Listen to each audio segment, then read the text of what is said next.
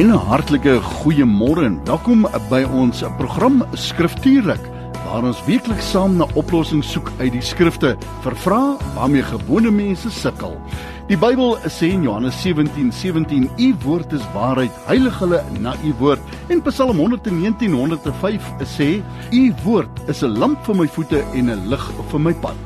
Kom dan saam met ons vir die volgende uur, wanneer ons geen steen onaangeraak laat, om die waarheid te vind en lig te skyn op die vrae uit die skrifte, waarmee ek en jy moontlik kan worstel nie. Kry dus gou jou Bybel en kom ondersoek saam met ons die skrifte. Dis mos nou skriftuurlik. From your ear to your heart, to your mouth, to your feet. Join this life on 657 AM. That's where you tuned in. A warm-hearted good morning to you. Trust to find you well wherever you are this morning. Indeed, a privilege to be in your company. En wat 'n groot voorreg om saam met jou te kan kuier. Allow me to just greet you on the languages that I possibly can. Abosheni, Molweni, Dumilang, Sanbonani, Kujani. Trust to find you well. And then to my brother in Christ, Pastor Rocky Stevens. And Rocky, good morning. How are you keeping? Morning, very well, thank you, Wynand. Lovely to be here. Yeah, wonderful. We bless the heart of God, protected you all the way from Benoni, and he, the tip of the spear, so to speak. We've asked the Lord to lead us this morning, and what we do to His glory.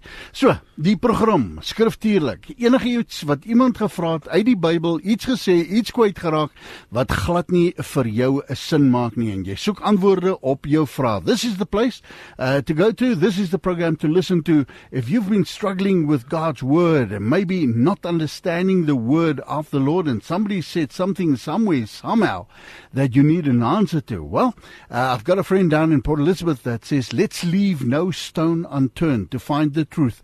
God is not confused about His word, but we sometimes struggle. Get a pen and paper ready. You have to send in your questions via WhatsApp, 082 657 2729 082 657 2729. Ek gaan hy nommer binnekort weer gee.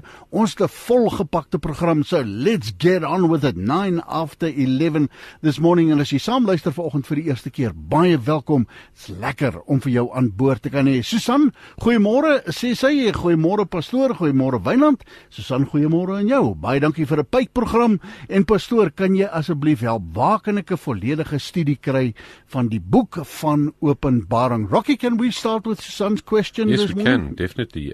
Susan, good morning, good to hear from you. I would recommend very highly Kurt Skelly.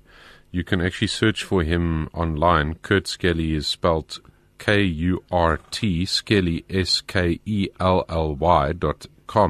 and you'll be able to find, he's got something called Everyday Truth, and he's got the live archives that are available there, or his archives, where you can go and see. He did a sentence by sentence, word for word, verse by verse exposition, like a daily podcast through the book of Revelation, and he did an excellent job, a most excellent job of that.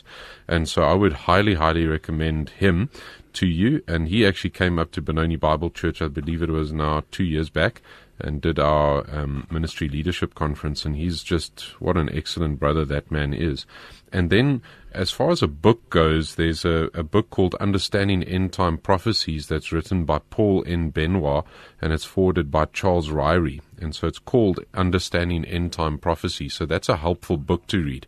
So I hope that's helpful to you. What's difficult about Revelation is that there's oftentimes people come at it from a different perspective than a literal figure, a literal, historical, grammatical, consistent view regarding the hermeneutic of that. And Kurt Skelly is really one of the most excellent men I've heard explaining the book of Revelation. So have a look at that, and hopefully that's helpful. Just that spelling on Kurt again, it's K-U-R-T? So K-U-R-T, yeah. And then Skelly, SKELLY.com. Right. So you'll be able to find him there, kurtskelly.com, and he's got archives there, or rather archives, not archives, and it's called Everyday Truth, and he has a live, daily, Everyday Truth kind of a podcast, and he's brilliant. Right, Susan, ek hoop dis vir jou die antwoord. Kurt Skelly gaan kyk op die informasie hoofweg en baie dankie ook dan vir daai vraagie wat jy ingestuur het. Net weer eens 12 minute oor 11, skriftuurlik die naam van die program. As jy 'n vraag het, ons vat nie voice notes nie en ons vat nie oproepe nie. Jy moet jou vraagie uittik, stuur dit op WhatsApp en as jy kan, sit vir ons die skrifgedeelte by sodat dit net 'n bietjie makliker is vir Rocky en myself om vinnig na die skrifgedeelte toe te gaan. We also tackle lifestyle questions.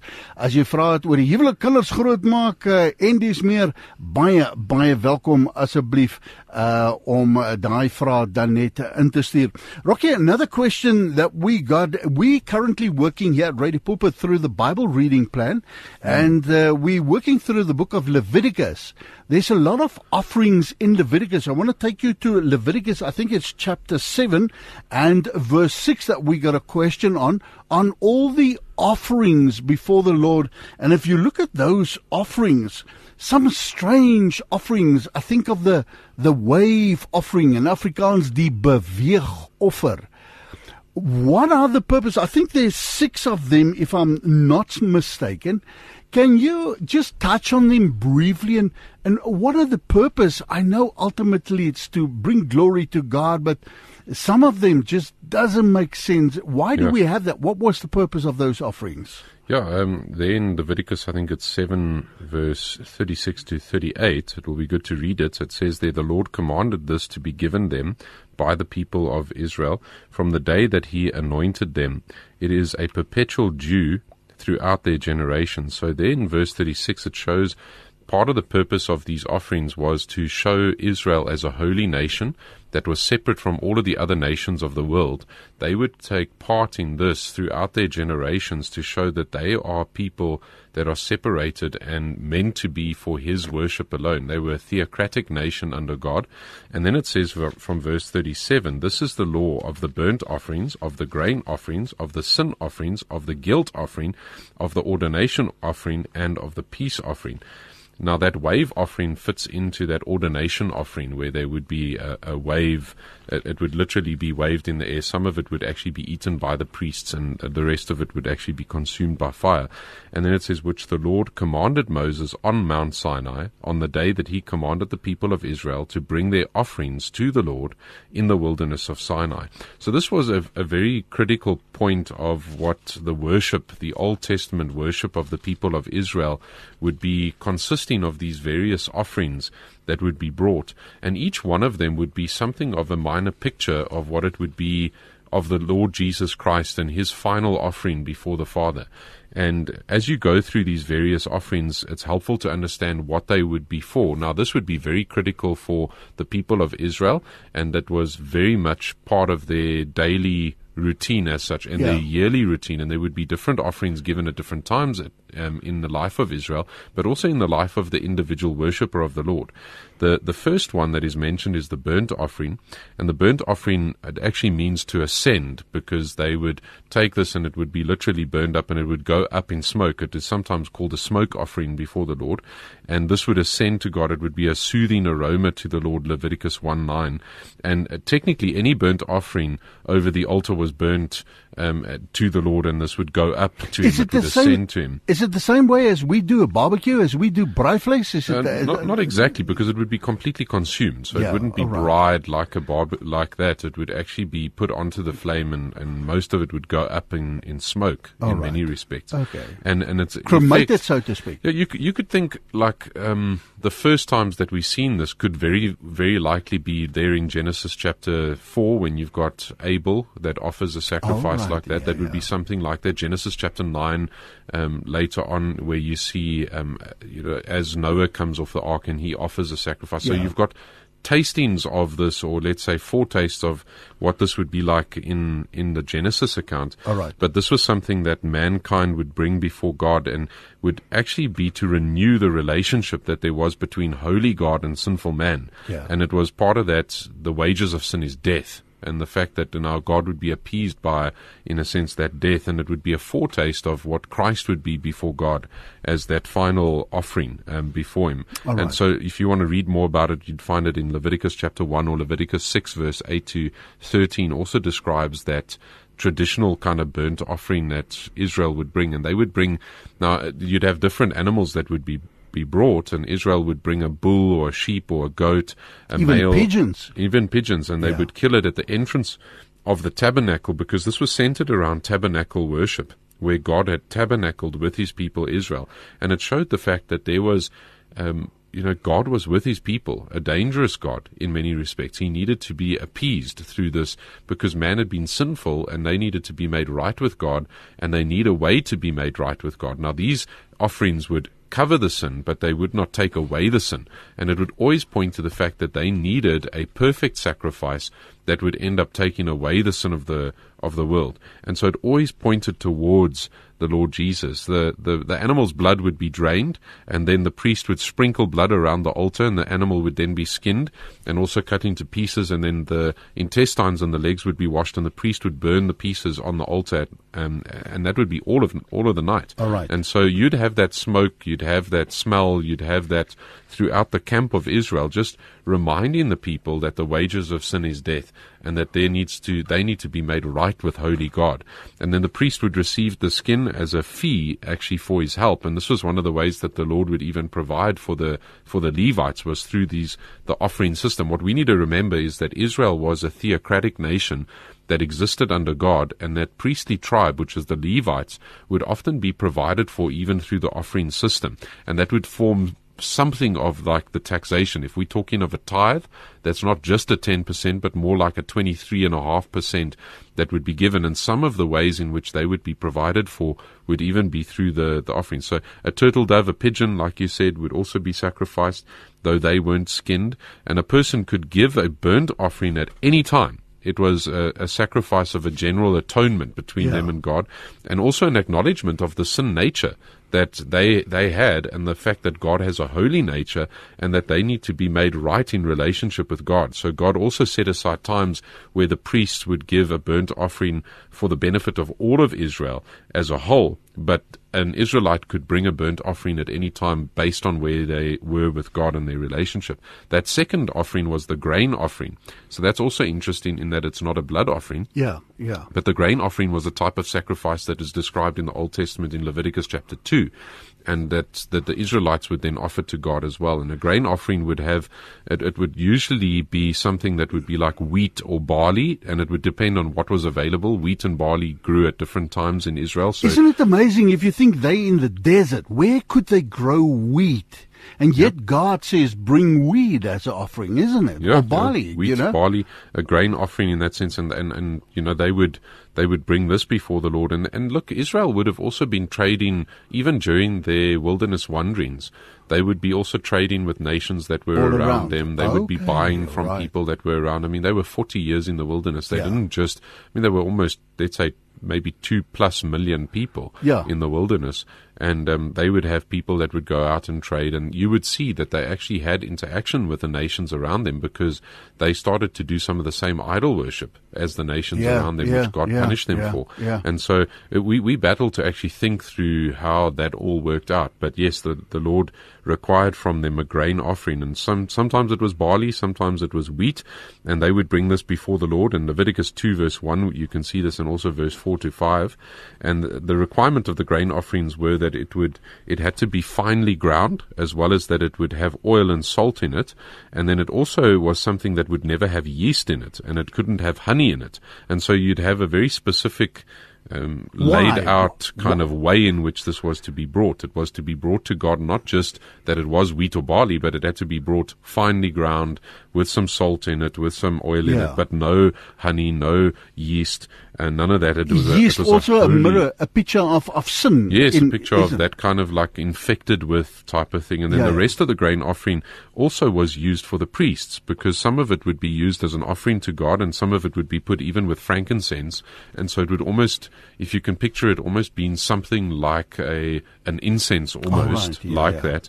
But then some of it would be given to the priests, and some of it could be cooked, some of it could be actually raw. And you see that in Leviticus 2 verse 10. So the Lord, even through that grain offering, provides some of the needs of the priests. Yeah. And so there's no specific amount of grain that was required for an offering, and people were free to give actually what they had.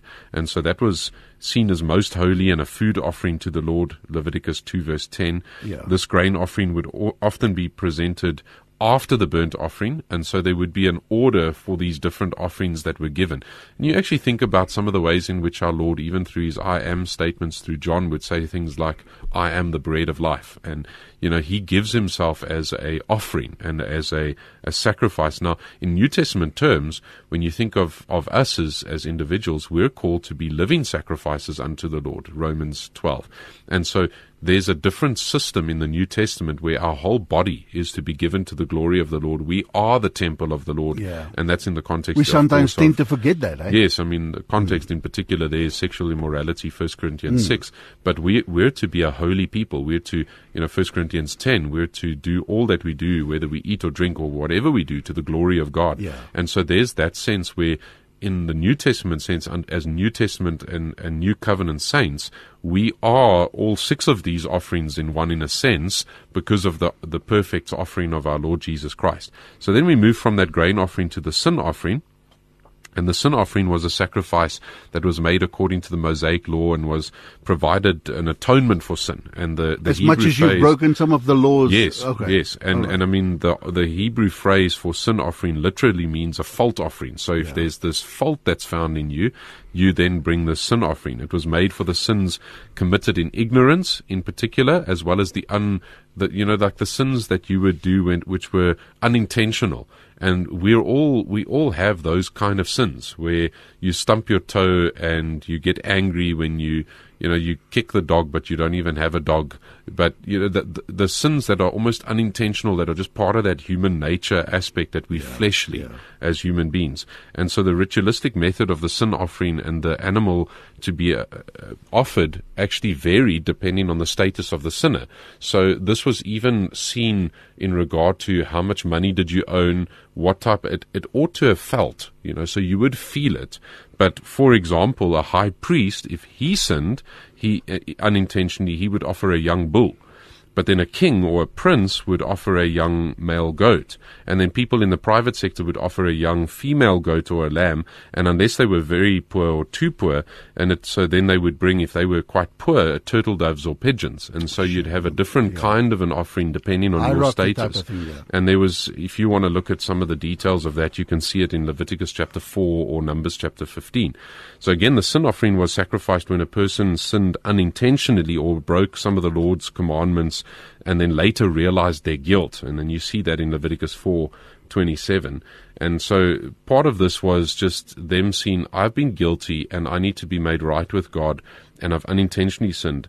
And that's different to some of the other offerings. And then you have the guilt offering. That's the next kind of an offering. And you see kind of this hierarchical structure almost of these offerings. And that was also known as the trespass offering. And so that's when there was now an intentional kind of a sin. The guilt offering. Yes, the guilt offering. And that's described for us in Leviticus 5, verse 14 to 19, as well as in chapter 7, verse 1 to 7, as well as in chapter 14, verse 12 to 18. And there's two particular instances that would require this kind of a guilt offering, as described in Leviticus 19, 20 to 22. And there you find it that if a man slept with a slave that was engaged to another man, and so it's quite a large kind of a sin in a sense, you find that this offering was brought into place. And you see also in Numbers 6, verse 9 to 12, if a Nazirite was accidentally violating his vows. You remember that Samson was a Nazirite. And he had vows. If he had broken some of those vows, he would bring this kind of an offering. It was a confession kind of a sin offering in that sense, or rather a trespass offering, not to be confused with a sin offering. I think that if you see something of what happened with Bathsheba after David, and she went through a cleansing period, she would have brought something like a guilt offering because of the fact that she had been with King David. The trespass or guilt offering was required when a person violated some of the holy things of God. And then you have something called the ordination offering. This was a bit different as well, and that was when the priest was ordained, when he was set apart as holy and separate, and you find that in Exodus 29 verse 1. That's Afrikaans. The ordination offering is die wydingsoffering. That's where we get the wave offering. Yeah. Yes, and part of that actually would even be eaten by the priests that were being ordained.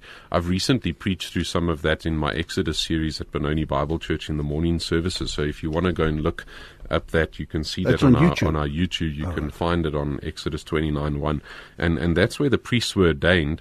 And there was a specific ordination offering that was to take place for them.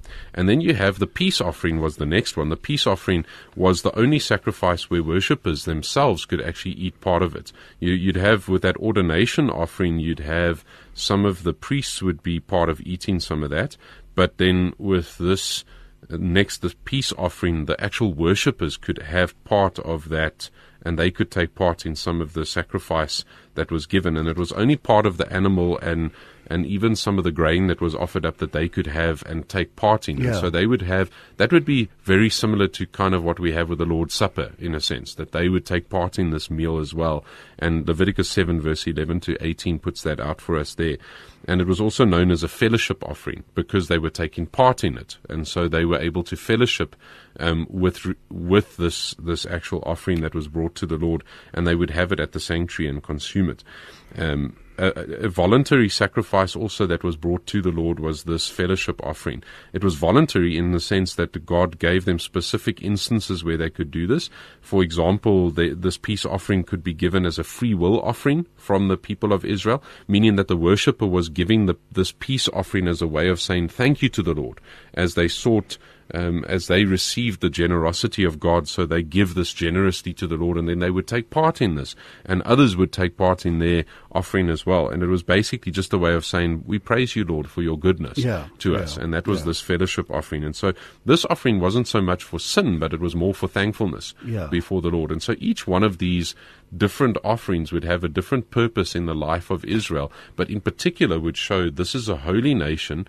This nation was set apart for God's praise, and they would have a life that was lived to the glory of the Lord. And that would be the major purpose behind these 6 different offerings. For us as New Testament saints, we have our Lord Jesus Christ as the perfect offering of God, and now we ourselves are an offering to the Lord. All right. And so it's more than just tabernacle worship where you have a center point where you come to worship the Lord. You now have your whole life is to be to the worship of the Lord, and your life is to be to His praise. Absolutely amazing, Rocky. It's a river of blood flowing through the tabernacle, isn't it? Leading up to Christ being slaughtered for us on Calvary. Yep. But it's an absolute river of blood. I can just imagine on a daily basis around that tabernacle, so many animals being slaughtered, and all for the glory of God. Yep. You made a very profound statement. I don't even know if you realize what you said. You said it is a dangerous God.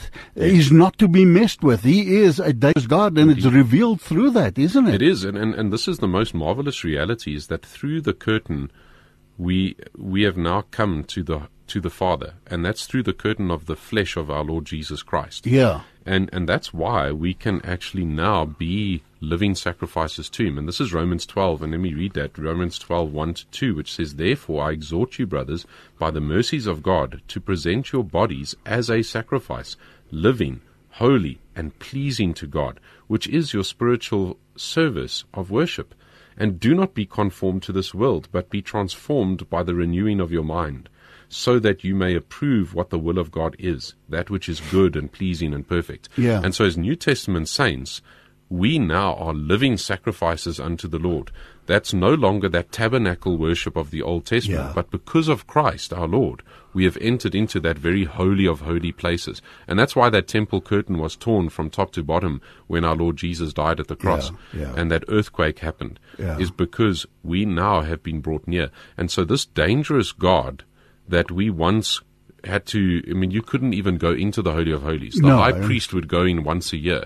We're now able to come with boldness into his presence because of what our Lord Jesus Christ achieved for us. And so he is that prime, or he is that fulfillment, that center point of Yeah. what those 6 sacrifices were pointing towards. You need a Savior. But The he Savior is still a Jesus. dangerous God. If you Indeed. mess with him, Indeed. I came across a scripture in Psalm 7 and verse 12. My Bybel sê, hy is 'n regverdige regter, 'n God wat elke dag toornig is, a God that's angry every day because of the sins of the world and people not adhering to his word. Yeah, yeah. It's a frightening scripture. Indeed, I mean, Hebrews 12, verse 28 to 29 says a similar thing. It says, "Therefore, since we have received a kingdom which cannot be shaken, let us show gratitude, by which we may offer to God an acceptable service, Yeah. with reverence and awe, for our God is a consuming fire." Wow. So you just think now of our New Testament worship, which is Yeah. meant to be all of us for him who gave all of himself for us. Yeah. It's not just a Sunday thing Yeah. for us as Christians. It's an 7 days everyday a week, thing, 24 7 hours a days day. a week. Yeah. And what we do on the Lord's Day when we assemble as a body of believers is we just have a culmination of a week-long worth of worship. Yeah. That's what we have when we Yeah. come together.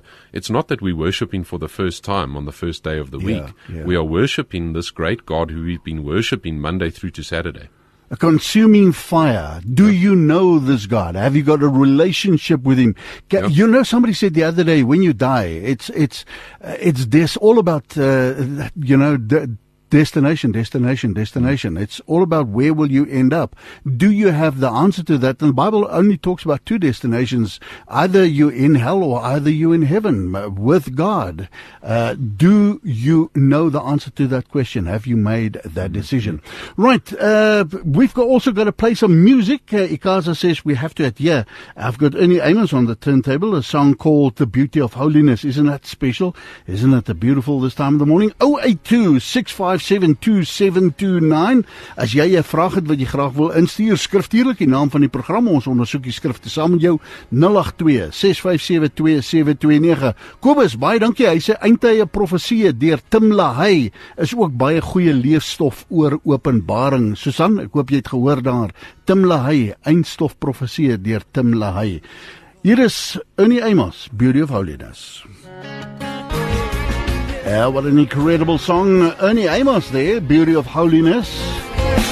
Bringing sacrifices of praise unto our Lord through the program Scriptural, skriftuurlik tot en met 12:00 vanmôre. Saam met my in die atelier, pastoor Rocky Stevenson van Benoni Bible Church, and he's with me in studio. Baie dankie. As jy 'n vraag wil instuur, 082-657-2729, 082-657-2729. Kobus, jy is volgende aan die beurt. Hy sê, môre Wynand, Rocky, verduidelik groot asseblief die toring van Babel. Die mense sou sekerlik nie tot in die hemel kon bou nie. Of verstaan ek dit verkeerd? Kobus, wat daar die vraag vir ons gevra het. Rocky, how's the Afrikaans there? Are you with us? Wonderful. Right, wonderful. Yeah, Kobus, that's such a wonderful... I often think about the Tower of Babel because you see the way that mankind actually desires to disobey God even after the flood. And it's quite a sad reality. And you can't actually imagine the kind of technology that these people must have had, because they had one language. They were passing down information. You'll remember that Noah and his 3 sons had built that ark over 120 years. And it seems that Noah took his time with that because he was a preacher of righteousness. And so this information gets passed down to these generations. And instead of going and filling the earth, in other words, dividing up from each other and procreating and filling the earth, they huddle together. And instead of letting God's name be great, they seek to make a name great for themselves. And so in pride, they puff themselves up again. Can I ask you a question, Rocky? Isn't it very much the same nowadays? Exactly. The people moving from the rural areas coming to the city, and we congregate together. Yeah. We I was amazed when we visited Dubai, for example, and Yeah. we went to the Burj Khalifa. Yeah. And I think we went up to like the 122nd floor or something of the Burj Khalifa. You could almost see the earth starting to curve Oh, right. when you're up Yeah. there. And And it was fascinating to me because they've got these little places. We went on a tour for the Burj Khalifa, and the amount of the nations that came together to build that building, which is the world's tallest building at the moment, I just found it almost like this reversal of this desire of the Tower of Babel. Right. There's actually this app that's called Babel even, that's out now to help you understand different languages. It's amazing that people are doing this type of stuff, even in our day. And even what you see in Acts chapter 2, when these people spoke with tongues and they spoke the languages of the world at that time, there was almost this reversal that the Lord did, saying, in my church, I'm going to have people from every tribe, every tongue, every nation that will worship me, and they will all be gathered before the throne. That desire that mankind had to be one people, one nation, etc., God is the one that fulfills that within the church of the Lord Jesus Christ. And the passage in question is Genesis 11 verse 6, where it says, and Yahweh said, behold, because this is what's amazing about this thing. These people think they're building this marvelous tower, and it's almost ironic, because in verse 5 it says, then Yahweh came down to see the city and the tower which the sons of men had built. It's almost as though God couldn't even see it from heaven, but their desire was to get to heaven. So he had to come down to look at this puny little tower that mankind was building for man's own glory. These little wax figurines. He's like, yes, like I'm going to have to come down to actually see this. I can't even see it from heaven, but let me come and see what it is. But then it's verse 6 that gets a lot of people hung up, where it says, and Yahweh said, behold, they are one people, and they have the same language, and this is what they have begun to do. So now nothing which they purpose to do will be impossible for them. So people say, oh, they desire to get to heaven. And you can actually go look up things called ziggurats, because a lot of and I mean, here's where we see how the world at that time, I believe that you can see the evidence of the splitting of God from the Tower of Babel all over the world. You can go check this out, and you'll see pyramids all around the world from ancient peoples. And some of today's people are saying, oh, that's because there were aliens that came down and made them do this. The people of the ancient world were so sophisticated. I almost said sophisticated, and they built these things called ziggurats, and you can see this in South America, you can see it in China, you can see it in Argentina, and it's all on the same basis, all around, and it all looks the same way, and it's amazing the trigonometry that was based on that. I mean, we've lost maths based on those things, and so people went around the world and they sought to do a similar thing to a Tower of Babel. All around the world at that time, and God split them up. So it was part of their rebellion in refusing to obey God's word, which was to go therefore and procreate and fill the earth and go and subdue the world. Instead, they are in fear huddled together, and they decided, let's build the Tower of Babel, which I believe is where we have Babylon today, which is north of Baghdad in Iraq. And I mean, that's where you can see the world is heading back to that in Revelation. So in Revelation, you'll have the rebuilding of the Tower of Babel. We had a question about the book of Revelation earlier. I believe that Babylon itself will be rebuilt one day. Like we've had Jerusalem somewhat rebuilt, and the temple will be rebuilt. You'll have Babylon rebuilt, and it will be something like a Dubai, which I mean, Dubai within 20 years went from just dirt to sand dunes an amazing city in that respect, and it will be something of the center of the world again. So the answer simply is no, they would have never been able to reach heaven in that sense. But what God did in his kindness in bringing about the judgment of the different languages and in confusing them was keeping them from this place of self-reliance where they would not look to God. And so he in his mercy gives them these confused languages, which causes them to split up. And think about this in our country. We have a lot of racial tension.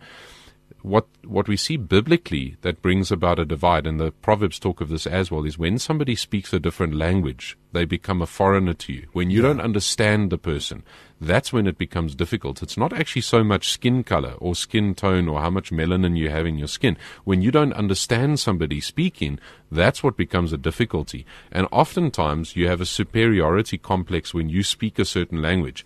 And that's why we'll say that in heaven everybody's going to talk English, right? Because the Engels speak Engels. Because we have a superiority complex about the language that we're part of. And there's a level where sometimes it can can be a good kind of patriotic view of the language that we speak, but other times you can see that it actually brings about a divide. And that's what happens back at Genesis chapter 11. You use the word Genesis, I'm thinking genocide on the continent of Africa, Rwanda, the Hutus, Tutsis. Yes. We're all Africans. Yes. And in that case, they wouldn't know who to kill unless you have spoken. I mean, even if you think about the xenophobia, which that's a whole different concept where we get the word Xenoph from, which was Alexander the Great's uncle, which is a very interesting story because he actually wrote a book about how to kill Persians, and that's where we get that term xenophobia from. Because you speak a different language. The Persians spoke a different language to the Greeks, and so the Greeks saw themselves as superior to the Persians, and Xenoph writes this book about how to kill Persians, which Alexander the Great read, and then he got really good at killing Persians and took over the Persian Empire. But here in South Africa even, you have our different, 14 national languages, right? Yeah. 14? Yeah. And 11. 11 official plus language. 12 with sign language. There we go. I knew you'd get it right. And I mean, here we'll have people even asking some of the foreigners that come from Zim or from Malawi, speak a bit of Zulu, because we want to hear if you can speak if I can see you. Speak if I can see you. Yeah. And there's xenophobia even there because of the language, and the language barrier, and that's back to Genesis 11. And it's only in Christ that we as a people group are brought together, and we have brothers and sisters all around the world in different languages. It's such a joy when you're even with somebody who can't understand your language. Like I was visiting, it was somewhere in Joburg, I can't remember exactly. I had some of the missionaries from Zambia with me, and we were looking for something, and we went to one of these stores that was a Chinese store, and this lady had a Bible open there on the counter, and it was just amazing to see, like, we can talk to this lady who doesn't even understand English, but she's got a Bible in front of her, and because she has Christ as her Lord, we're now the same people once more. Wonderful. Bless your heart, Kobus. Baie dankie vir 'n wonderlike vraag, en ek hoop ons het dit daar vir jou geantwoord. And I just love the way that Rocky says, and God had to come down. Look at these puny humans in their little brick building. And in spite of that, and then God scatters them all over the earth. I would have loved to have just been a fly on the wall, and the one moment you can chat to the dude and say, pass me a brick. The next moment, in the theater of the mind, it just explodes, and, and he speaks French to you. You say, huh? Yeah. And have you noticed how much of the issues that we have today with the social justice, the critical race theory, all of these things, it's all this desire of mankind to get back to the Tower of Babel. Yeah. Instead of wanting to get back to a right walk with the Lord, man wants to actually have his greatness be that which is on display. Listen to verse 4 of Genesis 11, and they said, "Come, let us build for ourselves a city, and a tower whose top will reach into heaven, and let us make for ourselves a name, lest we be scattered over the face of the whole earth." It's like this desire to be great in our own eyes. And that's exactly what mankind does, apart from the grace of our Lord Jesus Christ. Yeah, we see it last days, prophecy, lovers of self, and we see it all over the place. Kobus, baie dankie vir 'n baie interessante vraag. As jy 'n vraag wil instuur, 082-657-2729. Jy sal vir jou moet roer, want die tyd is besig om vir ons in te haal. Baie dankie aan iedereen elk wat deelneem aan die program. Roxanne, jy is 'n volgende, and she's got a very interesting question. I've got a feeling we're going to step out onto thin ice here, but let's go for it. And as the Bible says, we're sticking to the word of God. Sanctify us by your word, Lord. She says, is there a difference between idols and orthodox icons? Rocky, what do we answer? I think that I'll give a careful answer because we're on air, but there is very little difference, because oftentimes what has happened with the Orthodox icons, as well as the saints that are part of, let's worship say nowadays, saint worship, if you want to call it that. What ended up happening is when the church became the persecutor, in a sense, instead of being the persecuted, and that was around 430 AD. You have Constantine, who's a Roman emperor, and he had an army that he was actually outnumbered double to one. And there was a bit of a civil war within the Roman Empire at that time. And he had a dream at night that he should paint white crosses onto the shields of his military, which he actually did in the end. And his mother was a professing Christian, Catherine, who's actually the one that declared Mount Sinai in the Sinai all these holy Peninsula. places in the Middle East. You know, she did a tour of the Holy Land, and she declared that's the Mount Sinai, which I don't believe biblically is the Mount Sinai. The Mount Sinai that I believe biblically was Hebrews 4. There actually is the one that's across in Jabal Al-Lawz in Arabia. Saudi Arabia, in that area. But anyway, he painted these crosses onto his shield, and I might be off with my dating a little bit, but I think it was around 430 AD, somewhere there. And he paints them on, and his army wins the battle the next day. And so Constantine becomes Christian, and he changes the whole Roman Empire into a Roman Catholic empire, basically, and it adopts Christianity as the state religion. And so the church becomes now the persecutor, because they started to arrest those that were pagans and those that were false not of the religions, belief. etc. Now, what they did at that point is a lot of the holy festivals just got changed with Christian festivals, including the time around the 24th, 25th, 26th of December, Saturnalia, that whole festival that got changed to Christmas type time, and the different pagan festivals got churned into Christianized kind of festivals. And so the same thing happened with some of the Roman gods, just got changed over to become Christian saints. And then the Orthodox Church actually split from this because of the Latin Vulgate, which was Jerome translated the Latin Vulgate, and there was the first real, let's say, church split was between the East and the West. Constantinople was the Eastern Orthodox center, today's Istanbul, which if you go and travel Turkey and that area, you'll see that many of the old Eastern Orthodox churches are now mosques in that area. And so it's a very fascinating history. But what the Eastern Orthodox did is that they would have these different icons that were set up in place of the saints that were set up in the Western Church, and that was oftentimes as a result of these idol worship stuff that happened before that now just got changed for these new kind of icons or the saints. And so that's in short the kind of history that happened there. The Bible talks about the traditions of men. The traditions of men, the things that we set up. That we... What is a nice thing to do today becomes a tradition tomorrow, and day after that it's a worship idol, isn't it? And there's great freedom that we have in the Lord Jesus Christ to be free from all of those things and to actually be a people that are holy unto Him. Now, I mean, I would say part of what Paul says, I think it's in 1 Corinthians 10 regarding food that's offered to idols, is that there are no idols. You know, everything belongs to the Lord. But if you know that food actually was offered to an idol, rather, stay away from it. And I think that would be the wisdom element of these things, is when you know in your conscience that it's wrong for you to have an icon or to have a saint that you now go to instead of Christ, our Lord, and that saint starts to have some of the elements that's only found in the Lord Jesus or the Holy Spirit or the Word of God, then it's to reject that and to just go to what God has given us within His Word. Right. Baie dankie, Roxanne. Hope that makes sense to you, and thank you for a very interesting question. Rocky, you will not believe it, but time has caught up completely with us. It is the end of this program. 12 o'clock, the latest news. Sibongile bringing you the latest news. But as for here and now, Rocky, you wanted to say something? My dating, I just looked it up quickly. 312 AD, not 430. So I was off by a good 100 years also. And somebody would have taken you up on that, because we urge our listeners to go and search the scriptures. Make sure that what you hear on this radio station, the Word of God says, talks about Acts 17:11, those in Thessalonica, and it says to go and search the scriptures daily.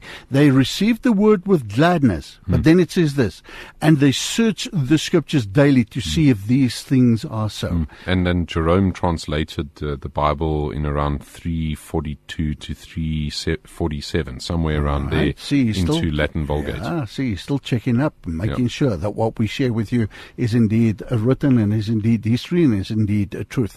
Ultimately, it's God's Word, the highest authority known unto mankind. Rocky, if somebody wants you to write to your email, be in touch with you, where do they get hold of your email address, please? Pastor@benonibiblechurch.co.za.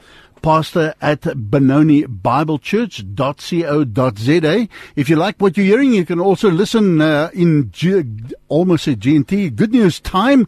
That is Mondays to Fridays at 8:15. He's got an insert called Let's Talk, and Memorable Mondays, Fabulous Fridays, Theological, is it Thursdays? Technical Thursdays Technical and Fantastic Friday. Yeah, and Theological Thursdays as well.